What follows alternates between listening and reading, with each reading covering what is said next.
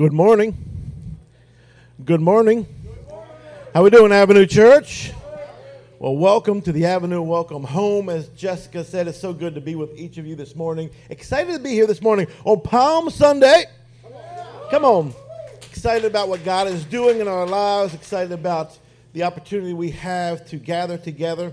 This is one of those Sundays where it's easy to look ahead and be excited about next week and miss that God might want to do something this week, because Easter's coming, and we're all excited. It's on the calendar. It's been circled. We've been planning Easter since Christmas ended, and yet Palm Sunday in itself should be celebrated for what it is. As they said, blessed is he who comes in the name of the Lord. And Jesus rode into that town, that space there, and I pray that he enters into your life today, enters into your situations today, enters into whatever challenges you have today. I'm already preaching, and I'm not even in my notes yet. It's Palm Sunday. I get wound up about Palm Sunday. Come on, somebody. Because God is doing something amazing, and we are happy to be a part of it, happy to be involved in that. Hey, listen, next Sunday is Easter. Make sure you are here. You're involved. If you ever wanted to serve and be a part here at the Avenue, Easter Sunday is a great Sunday to just say, I want to kick the tires. I want to be a part. What can I do? We have 3 service opportunities next week alone, 8:30, 10 o'clock, 11:30. We asking, come out to all of them, come out to something, be a part of it. We are expanding and making room because there are friends and family in your life that you have access to that are going to go to church and say yes to being together on Easter Sunday. So bring them out. We'll have egg hunts for each one of those services as well, so your kids aren't going to miss out on hunting eggs. Can you imagine if you're here for all 3 services and your kids go home with eggs from all 3 services? You're going to be trying to get a nap, and that child is not. Make sure you're a part of that. Also, this evening is Growth Track. Growth Track is our way of helping you engage the Avenue and discover about who we are as a church, and then also discover who you are as an individual. It's an event that happens on the first Sunday of each month, and it's hosted by Pastor Brandon and Pastor Lori at their house. So we invite you to come out, bring your kids if you'd like to, get with them about more information about that, and that is your first step to becoming a part of more here at the Avenue Church as well this evening at 6 p.m. If you have your Bibles, turn with me to the book of Mark, Mark chapter 14, and we're going to dive into this chapter and dive into a couple verses here. It's kind of on the it's happening after Palm Sunday. So I just gave you my Palm Sunday sermon here in my intro, and we're going to dive into where Jesus is at right now as he's about to step into the Garden of Gethsemane. Chapter 14, verse 32 says this: Then they went to a place called Gethsemane. It was Jesus and his 11 disciples. Judas has already betrayed him and left. He's already gone. Though it's just Jesus and now the 11. Jesus says, sit here while I pray. He took Peter, James, and John along with him, and he began to be deeply distressed and troubled. I wonder what deeply distressed and troubled Jesus looks like. I know what worried, anxious, distressed, troubled Dave looks like. Have you ever wondered what deeply distressed Jesus looks like? My soul is overwhelmed with sorrow to the point of death. He said to them, stay here and keep watch. Verse 35, so going a little farther, he fell to the ground and prayed that if possible, the hour might pass from him. Abba, Father, he said, everything is possible for you. Take this cup from me, yet not what I will, but what you will. Then he returned to his disciples, and he found them sleeping. Simon, he said to Peter, are you asleep? Couldn't you watch for 1 hour? Watch and pray so that you will not fall into temptation. Notice he didn't initially invite them into prayer with him. He just said, hey guys, keep watch. Jesus, knowing what's about to happen, knows that the betrayer, Judas, is coming to apprehend him. Maybe this is why he's saying keep watch.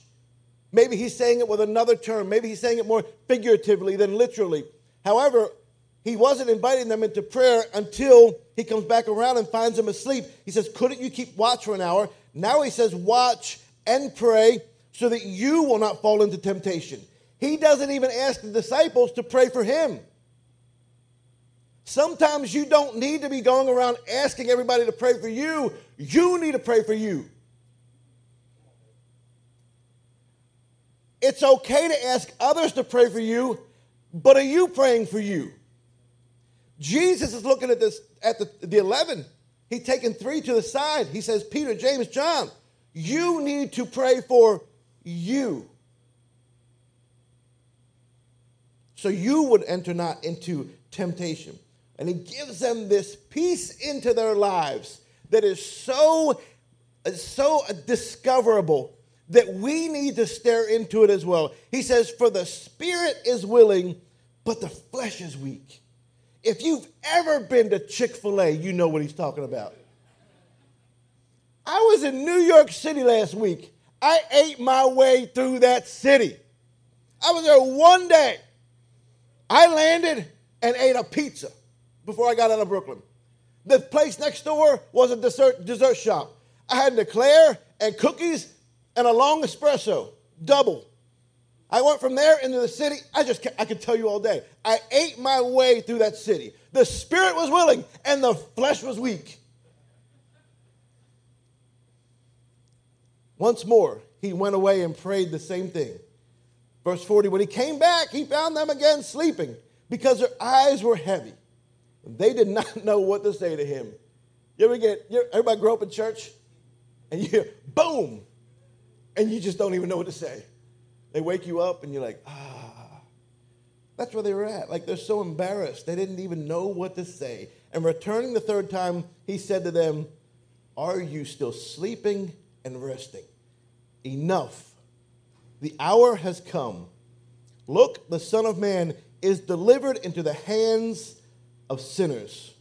Rise, let us go. Here comes my betrayer. Look at the added emphasis Mark makes sure the reader identifies with. He puts exclamation points at the end of each one of those. Jesus now has his game face on. He has a strong emotion. He wants us to notice that the emphasis, the expression that Jesus has. He says, rise, let's get going. Here comes my betrayer. It's time for me to go face what I'm here for. There's something about you and I that when it's time for you to be in your purpose and to live out what you're created for, this strong expression comes up and you don't have the same. This is why people that text all the time and use exclamation points at the end of everything they say can't be taken serious. You know how they say in class, they say, if you write everything in bold, nothing is in bold? You can't send an email and embolden the whole thing. You have to just put a couple lines in bold so people see the emphasis you want them to add. You can't send a text where everything always has an exclamation point or nobody will understand your intensity. However, Jesus doesn't use this type of intensity often. This expression is not common to him. So when he does express himself with such strong emotion, the disciples have to realize Jesus is facing something right now. Jesus looks like he's ready for a fight. Let's pray. God, I thank you this morning for your word. Jesus, we thank you for going in that garden and giving us the opportunity to have a sneak peek, to peer into your raw humanity. In that moment, distressed, troubled. God, I thank you that we ourselves can relate to that. So this morning, I pray, Lord, that you would open our ears, our eyes, and our hearts to hear, see, and understand you better. We thank you in Jesus' name. Everybody said? Come on, everybody said? Amen. Hey, listen, I don't know about you, but there's a couple things in life that kind of like, they kind of don't make sense to me. Now, I'm going to open up with this one right here, and if it's you, know that I'm just ignorant. It's me, not you. I don't understand bumper stickers. Anybody? Like bumper stickers, like why would you put something with glue and adhesive on your car you just paid thousands of dollars for? Overpaid for probably. Maybe you put it on the glass. I was riding one time, and we've seen some crazy bumper stickers, and I saw this bumper sticker. It caught me, though, and it's about the only one I've ever remembered. Because driving is always like that sense of life. You know, when you get to that point in life when you're like, I'm going to drive, I'm going to get my license, I'm going to be transit, I'm going to get out of this place, I'm going to have my own car. When I get a car, I'm going to do this. Cars have never meant a lot to me. I've never been a particular kind of car kind of guy. I drive when I drive. I don't have to fix it up. I don't have to put money into it. I don't have to jack it up. I don't have to put lights on it. It just has to get me somewhere. I enjoy it, but I'm not overwhelmed by it. I don't make heavy investments into it. So when people put bumper stickers on it, it doesn't make sense to me. I'm the one ignorant, not you. However, this one bumper sticker one day said, no pain, no pain. I've heard no pain, no gain, but who knows what no pain means? Somebody's trying to walk through life pain-free. No pain, no pain. And it was a play on the cliche of no pain, no gain. And I thought, man, you're just kind of missing the point. Because it is through painful experiences that we gain the strength to move to the next one. It is through the pain of life that we walk through that we actually, a woman has birth pains and births a child into the world. It is through pain that God uses as a transportation model for us to get to the next place in life. Yet many of us resist pain oftentimes, and that's our motto in life. No pain, no pain. Jesus is in that spot, and he realizes, if I'm going to do what I was created for, came to this earth for, live this life for, there will be pain involved. There will be pain involved. I remember when I was trying to get my driver's license in Maryland, we had these things called learner's permits. I Googled this to see if it's the same here. I think they're still called learner's permits here in Texas that are learner's licenses and different things. I got my learner's permit. Actually, I didn't get it. I went and took the test and I failed. Failed the test, 20 questions.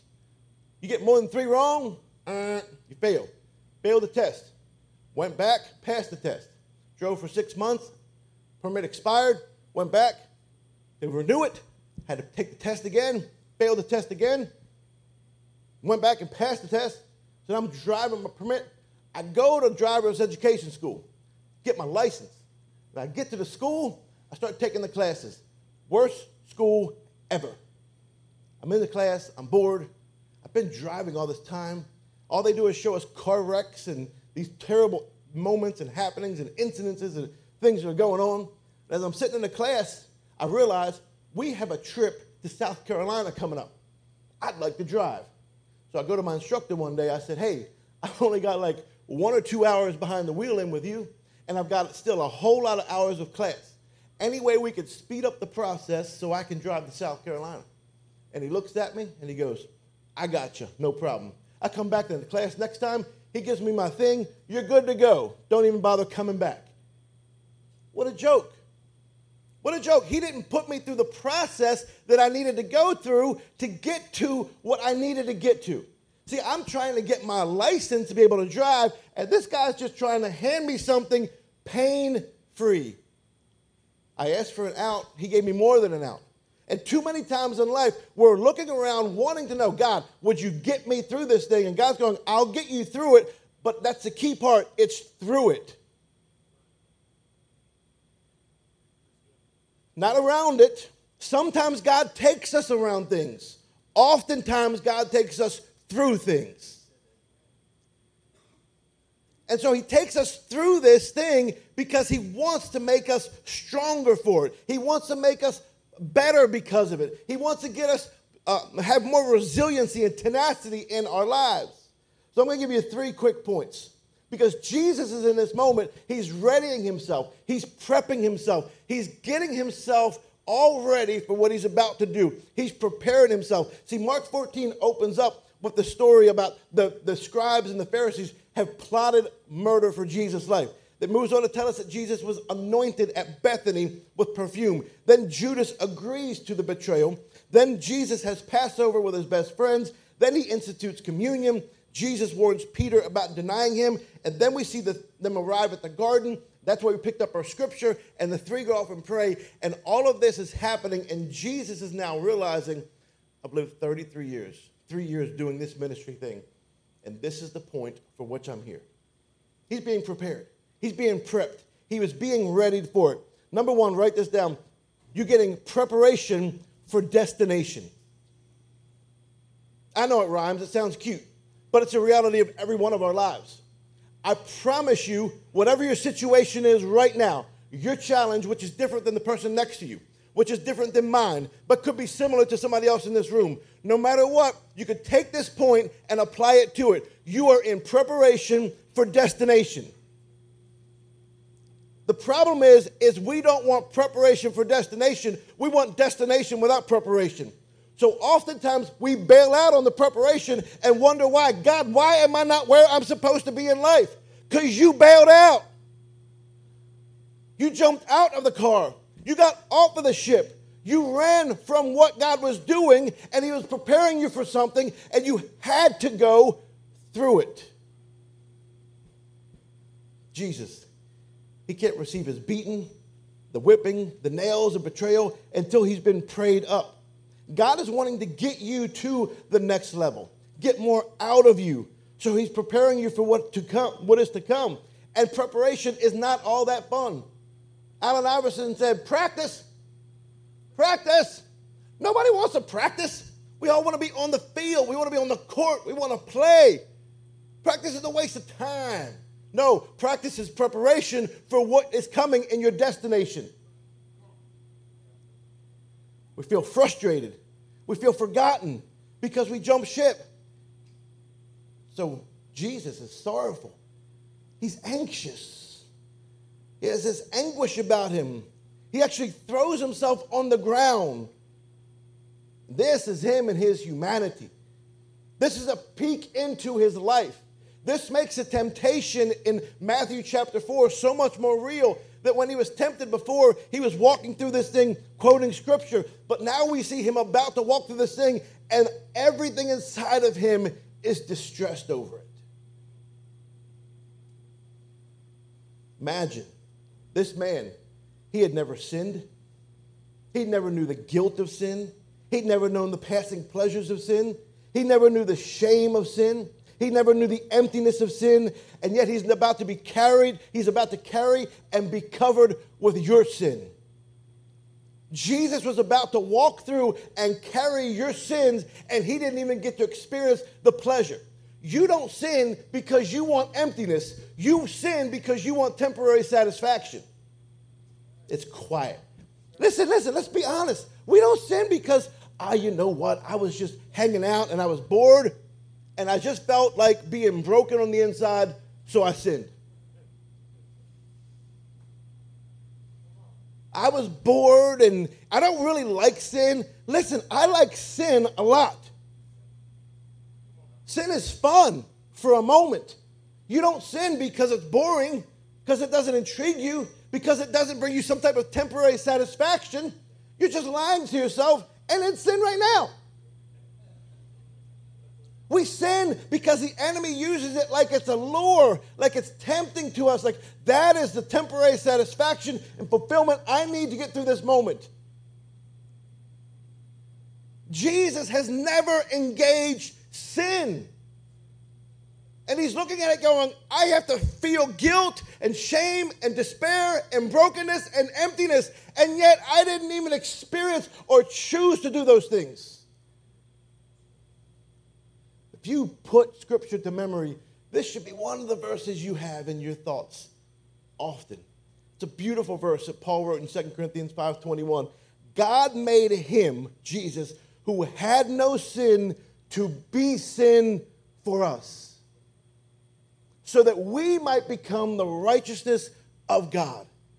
He made him who had no sin to be sin. Without this moment, could he not have held back his tongue when he was lied about? Without this moment, could not he have fought back against the betrayal? Without this moment, could he have stayed and taken the beating? Could he have stayed up on the cross? In this moment in the garden, he set his mind, I'm going to go through all of what is happening, get to my destination. Some of us want that destination, but we buck the process of preparation. We get in that proverbial garden, it's uncomfortable, but there is no Christ without the crucifixion. There is no life walking through it without death. Isaiah 53 had prophesied this. He said, surely he took up our pain and he bore our suffering. Yet we considered him to be punished by God, stricken by him and afflicted. He was pierced for our transgressions, crushed for our iniquities, and the punishment that brought us peace was on him. By his wounds we are healed. And Jesus knows what's coming. Jesus knows what's ahead of him. And it's a garden moment that is his preparation time. Imagine if he had gotten up out of that garden and said, no. I don't know a lot about boxing. I only know as much about boxing as I see in the movies. Rocky, Rocky 2, Rocky 3, Rocky 4, Rocky 17, Rocky 19. That's about all I know about boxing. But I know that before you go into a fight, you go through this thing called shadow boxing. And you're kind of boxing in the air. Nobody's standing around. Nobody's fighting back. But you're imagining the fight. You're processing it in your mind. You're imagining your foe that you're fighting against. And you're throwing jabs. You're throwing punches. You're blocking and defending yourself. This is preparation. This is Jesus shadow boxing. This is Jesus walking through it. But instead, the reality is, he lets us know he doesn't want it. Which should be freeing to some of us to know it's okay to feel a certain way about a thing, and yet you go do it anyway when God has called you into preparation. It's okay to express that. When I moved here, I did not want to move to Texas in 2006. It is visible in my body. Emotionally, I didn't want to come here. I actually shed a few tears. And maybe some of you have cried over the fact you didn't want to move here. This is not where you want to be.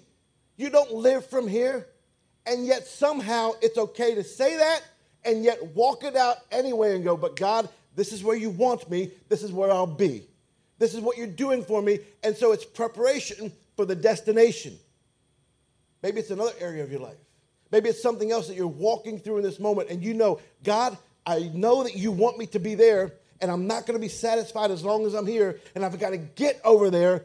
But that preparation period, that Garden of Gethsemane, that thing in my life that is agonizing and is terrifying me, I won't walk out. I won't leave it. And I will stay the course.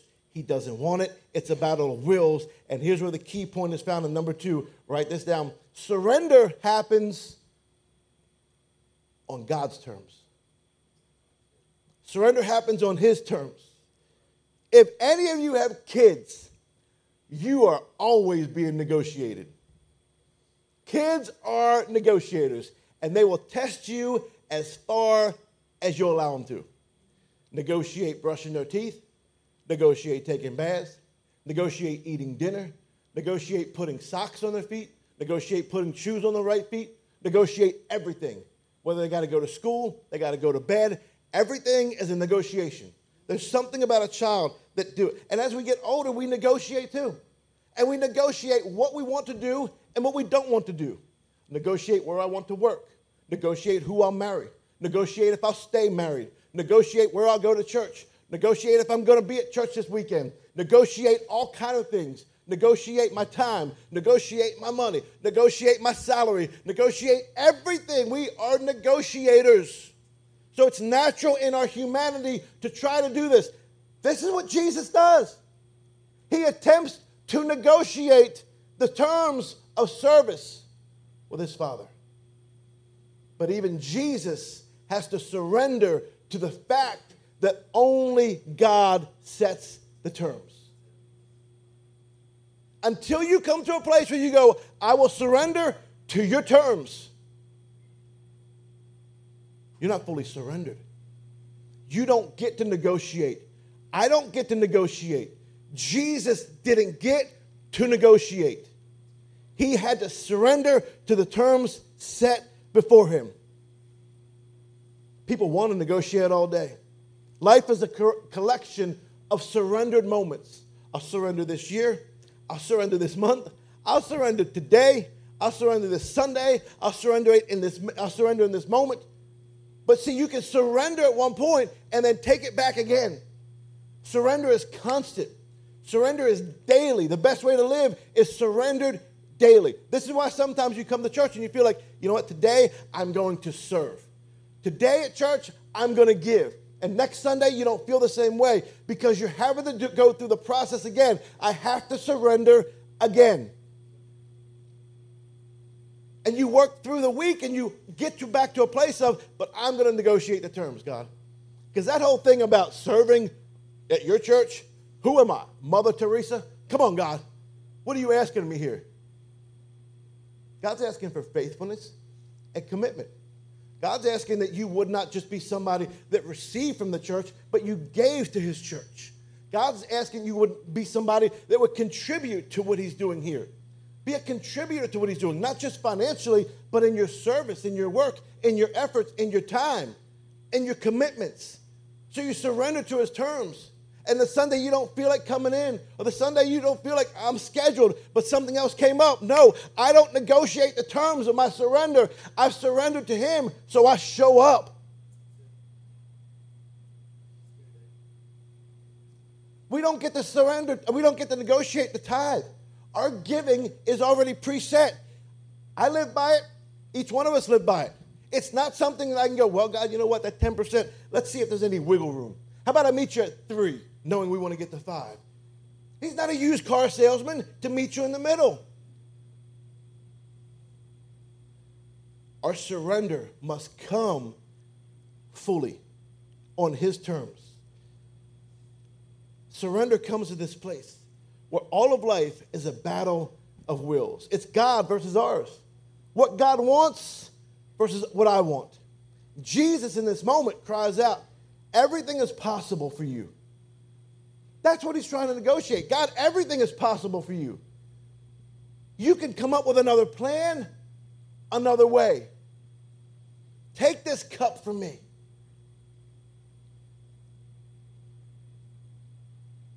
And oftentimes, God will withstand our negotiation.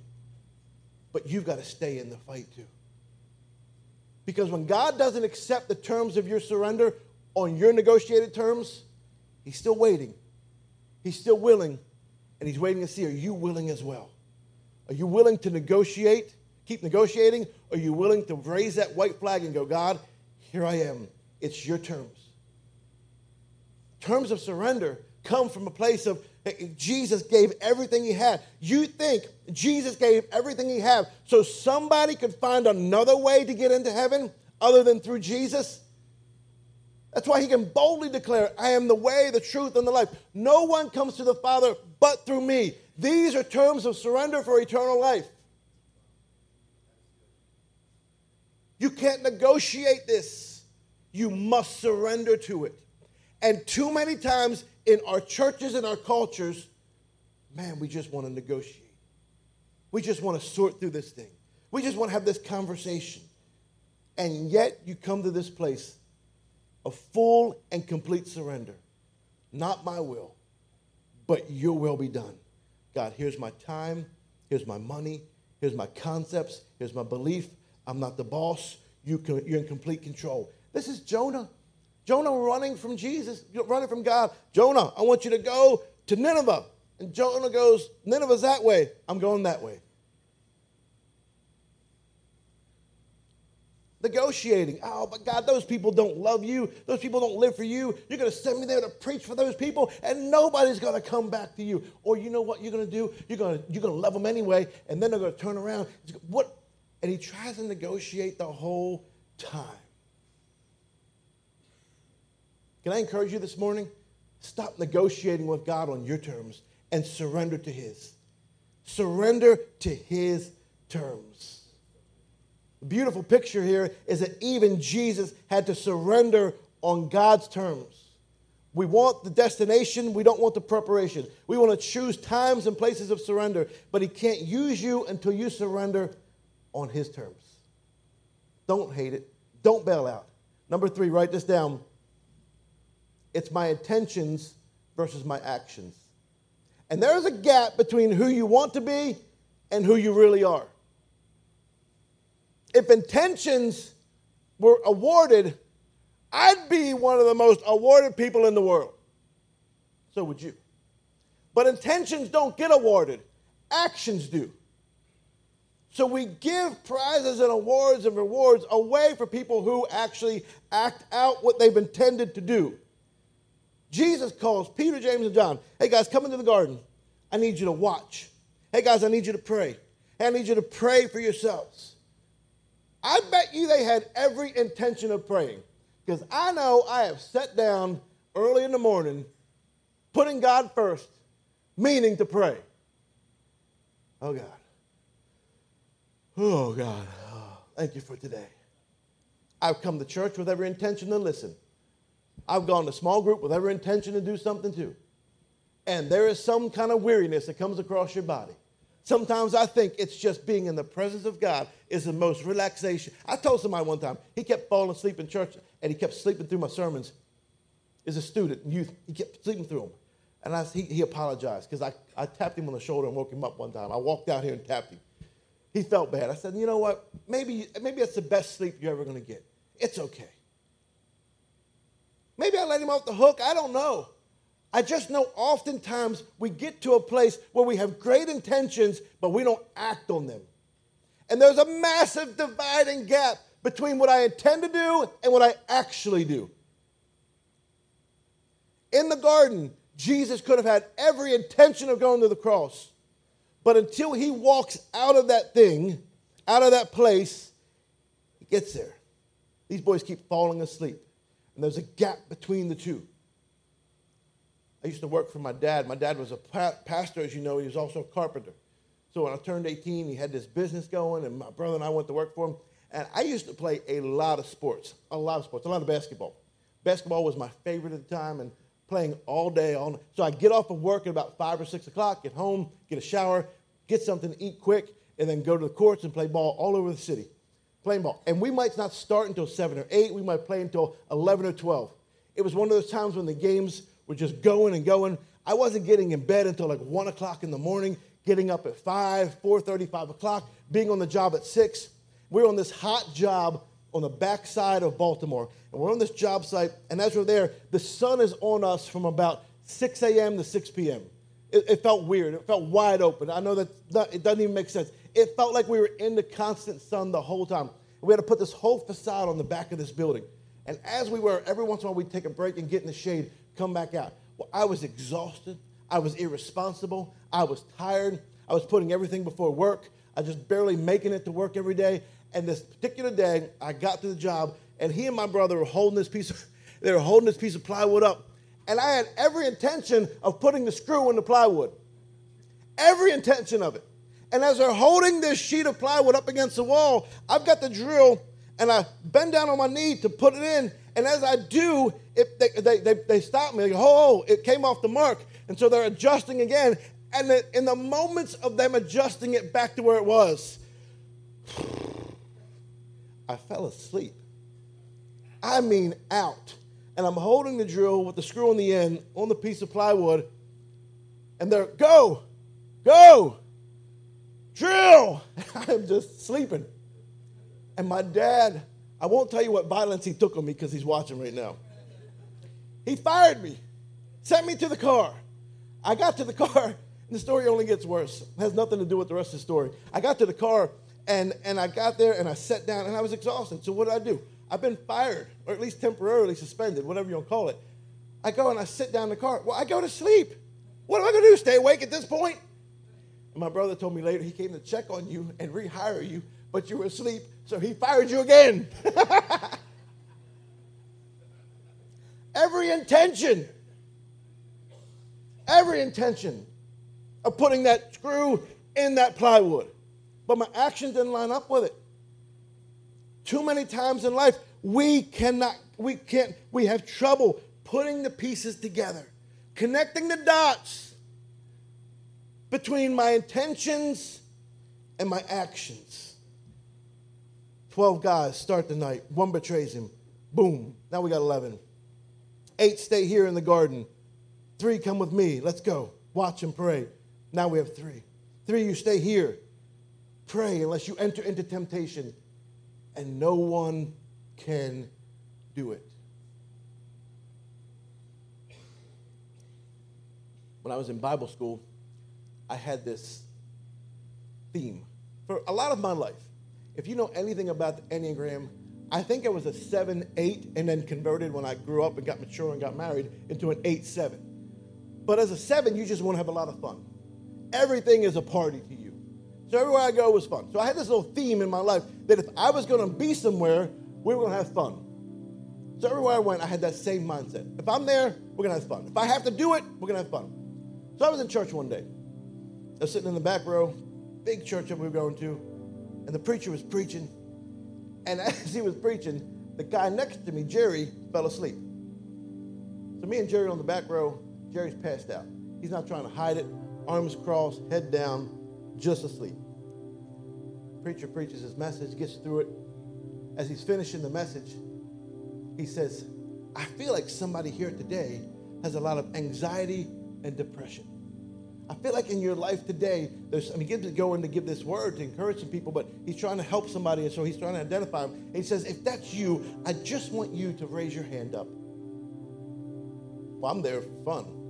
I'm there for people to get free and have fun. So I look at Jerry, and I give him an elbow, and I go, hey, man, I think you have a hole in your armpit of your shirt. And he comes out of his slumber. He's like, what? And he's looking for the hole in the armpit of his shirt. And his hand is up. You, son, come on down here to the front. We're going to pray for you. It was the greatest moment in college. Like, it was one of the best times ever. Because in these moments that we have in life, like, you know, Jerry went to church. I'm going to listen. I'm going to get a word. I'm going to get free. You can even come to the point of walking in the church this morning, and then all of a sudden your mind goes somewhere else. You get distracted. I need him to tell another funny story. I need him to engage me more. I need them to sing a different song. I can't wait for that ice cream sandwich. And we go all these other places. I've got to pay that bill. I forgot that job needs to get done. When I get home today, I need to do this. We come with the greatest of intentions and fall short of our actions so many times. It takes responsibility. This is why I ask you and encourage you to take notes, because taking notes helps you stay focused and engaged. I don't go through all this work of building out notes and putting them on the screen, and our media and screen support team go through the extra layers just so that it makes it easier for you. It's also so that you have something to, you know what, that's for me. That point was for me. Because you already had the intention of being here. Now walk it out with your actions as well. I can't tell you how many people tell me, Pastor, I really want to start serving. I'm going to start soon.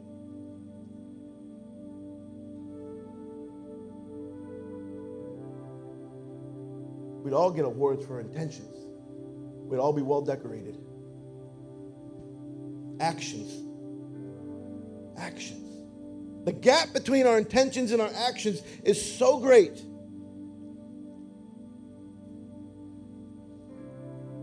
Boys, you need to pray.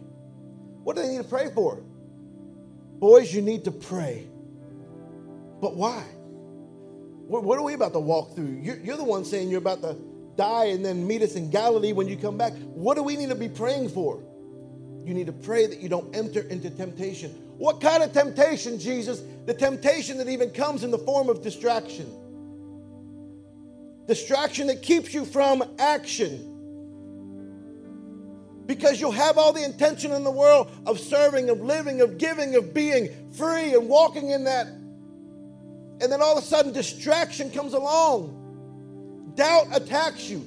Discouragement comes against you. And if you're not prayed up, if prayer is not a part of your life, it's not a core value you have, if it's not something inside of you that you practice on a regular basis, I can't say this enough. If Jesus had to stay prayed up, why don't we think we need to?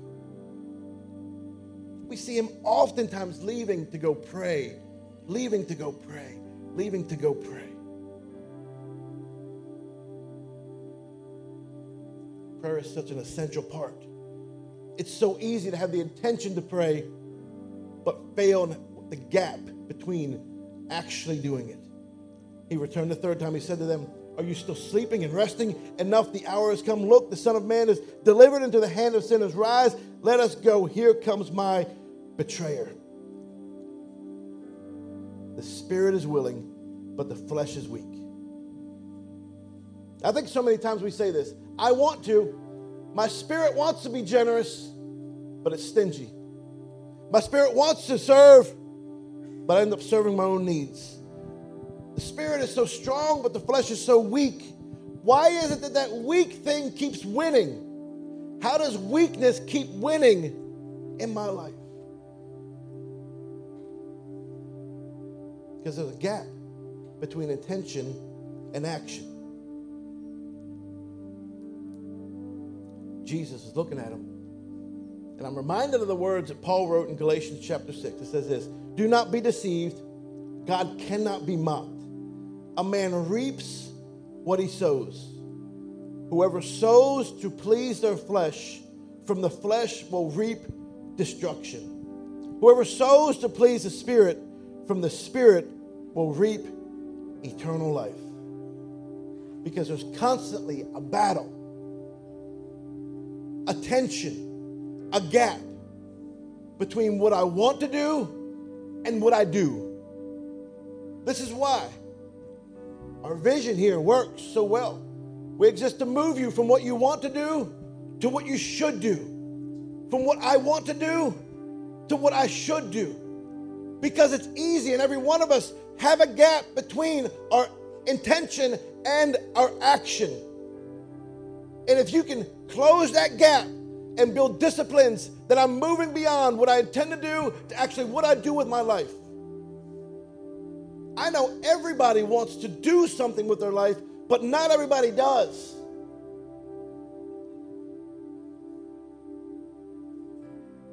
Because people bail out in the preparation stage.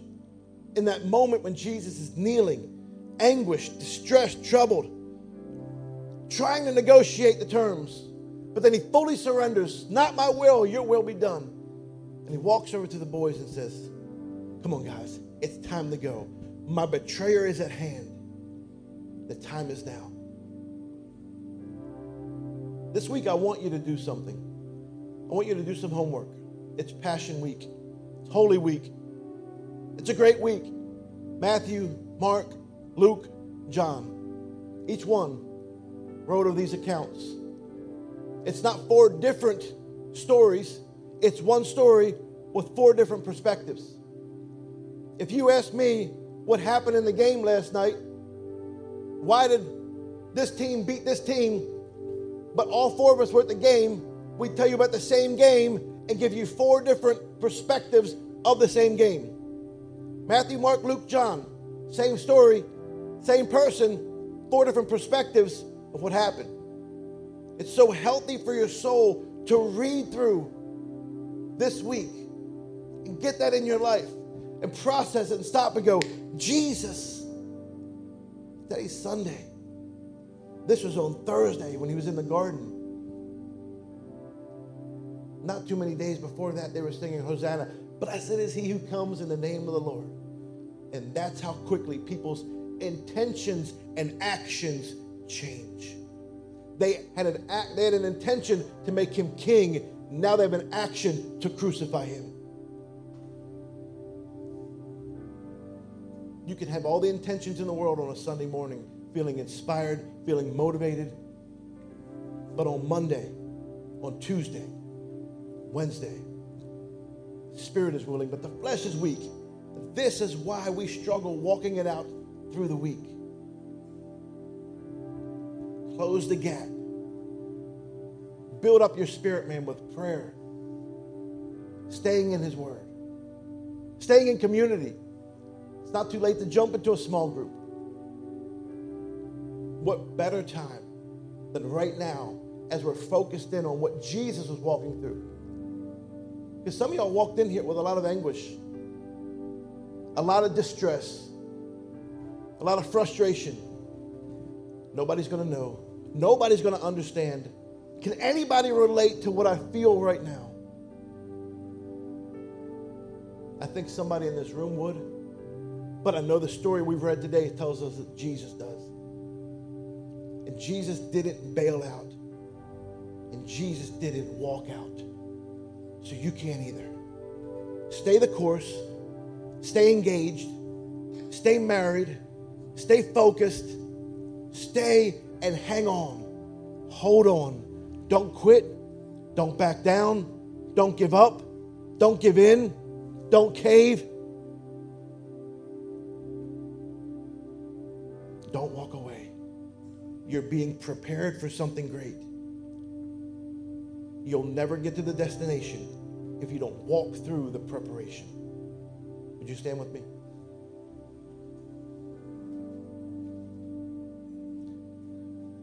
Just close your eyes for a moment.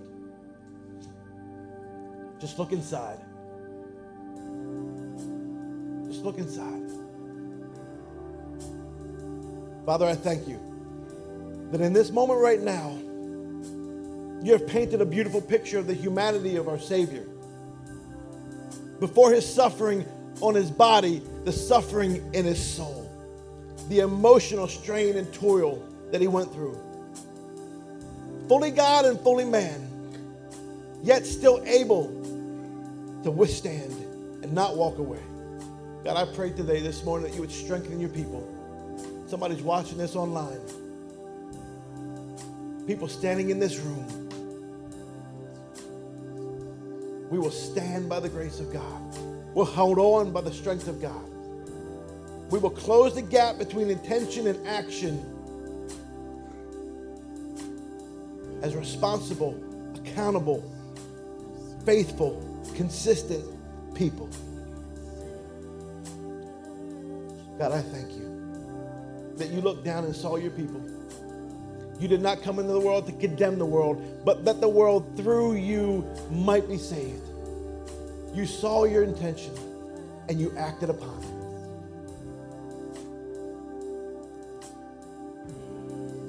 For the joy set before him, he endured the cross, despising the shame, and is now set down at the right hand of the Father.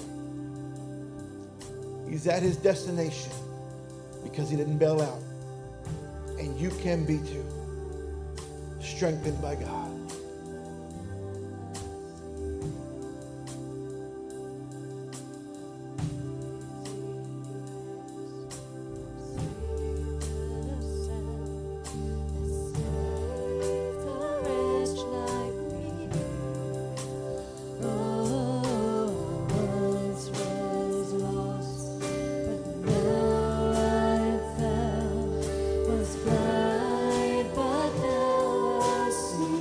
If you know it, sing it with us.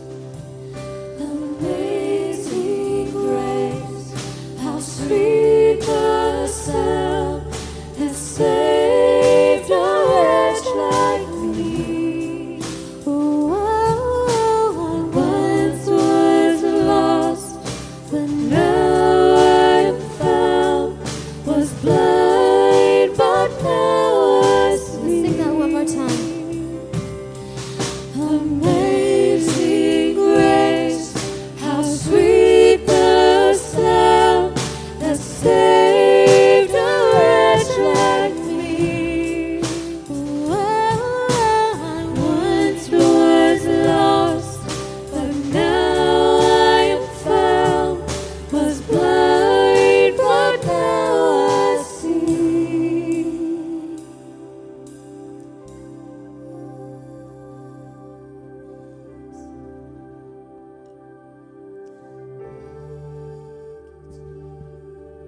Just close your eyes for a moment. Let the Holy Spirit just speak to you, minister to you. Just a moment, I'll let you go. But why rush it? Why be in a hurry to get somewhere, to someone, to something, when the answer to everything you're looking for is right here in this moment?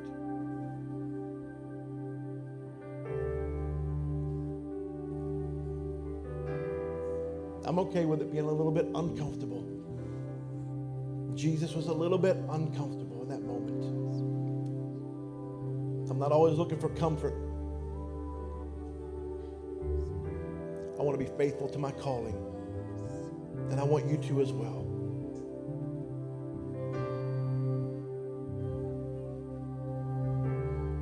There's nobody looking around. Just close your eyes for a moment. Let me ask you a question.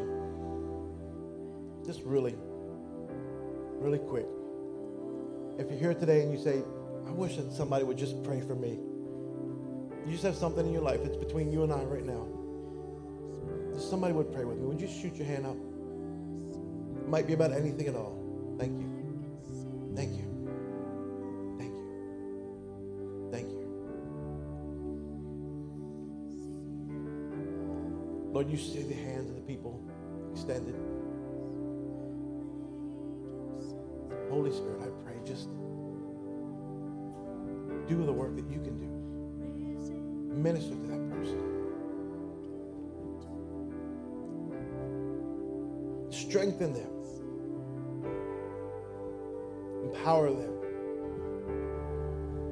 hold them, love on them, reveal yourself to them like they've never known before. Let this week be an experience. God, there's a weight that they're carrying on their shoulders. It probably feels too much, too great. Their mind is heavy. Their hearts are heavy. You said your burden was light. Exchange with them.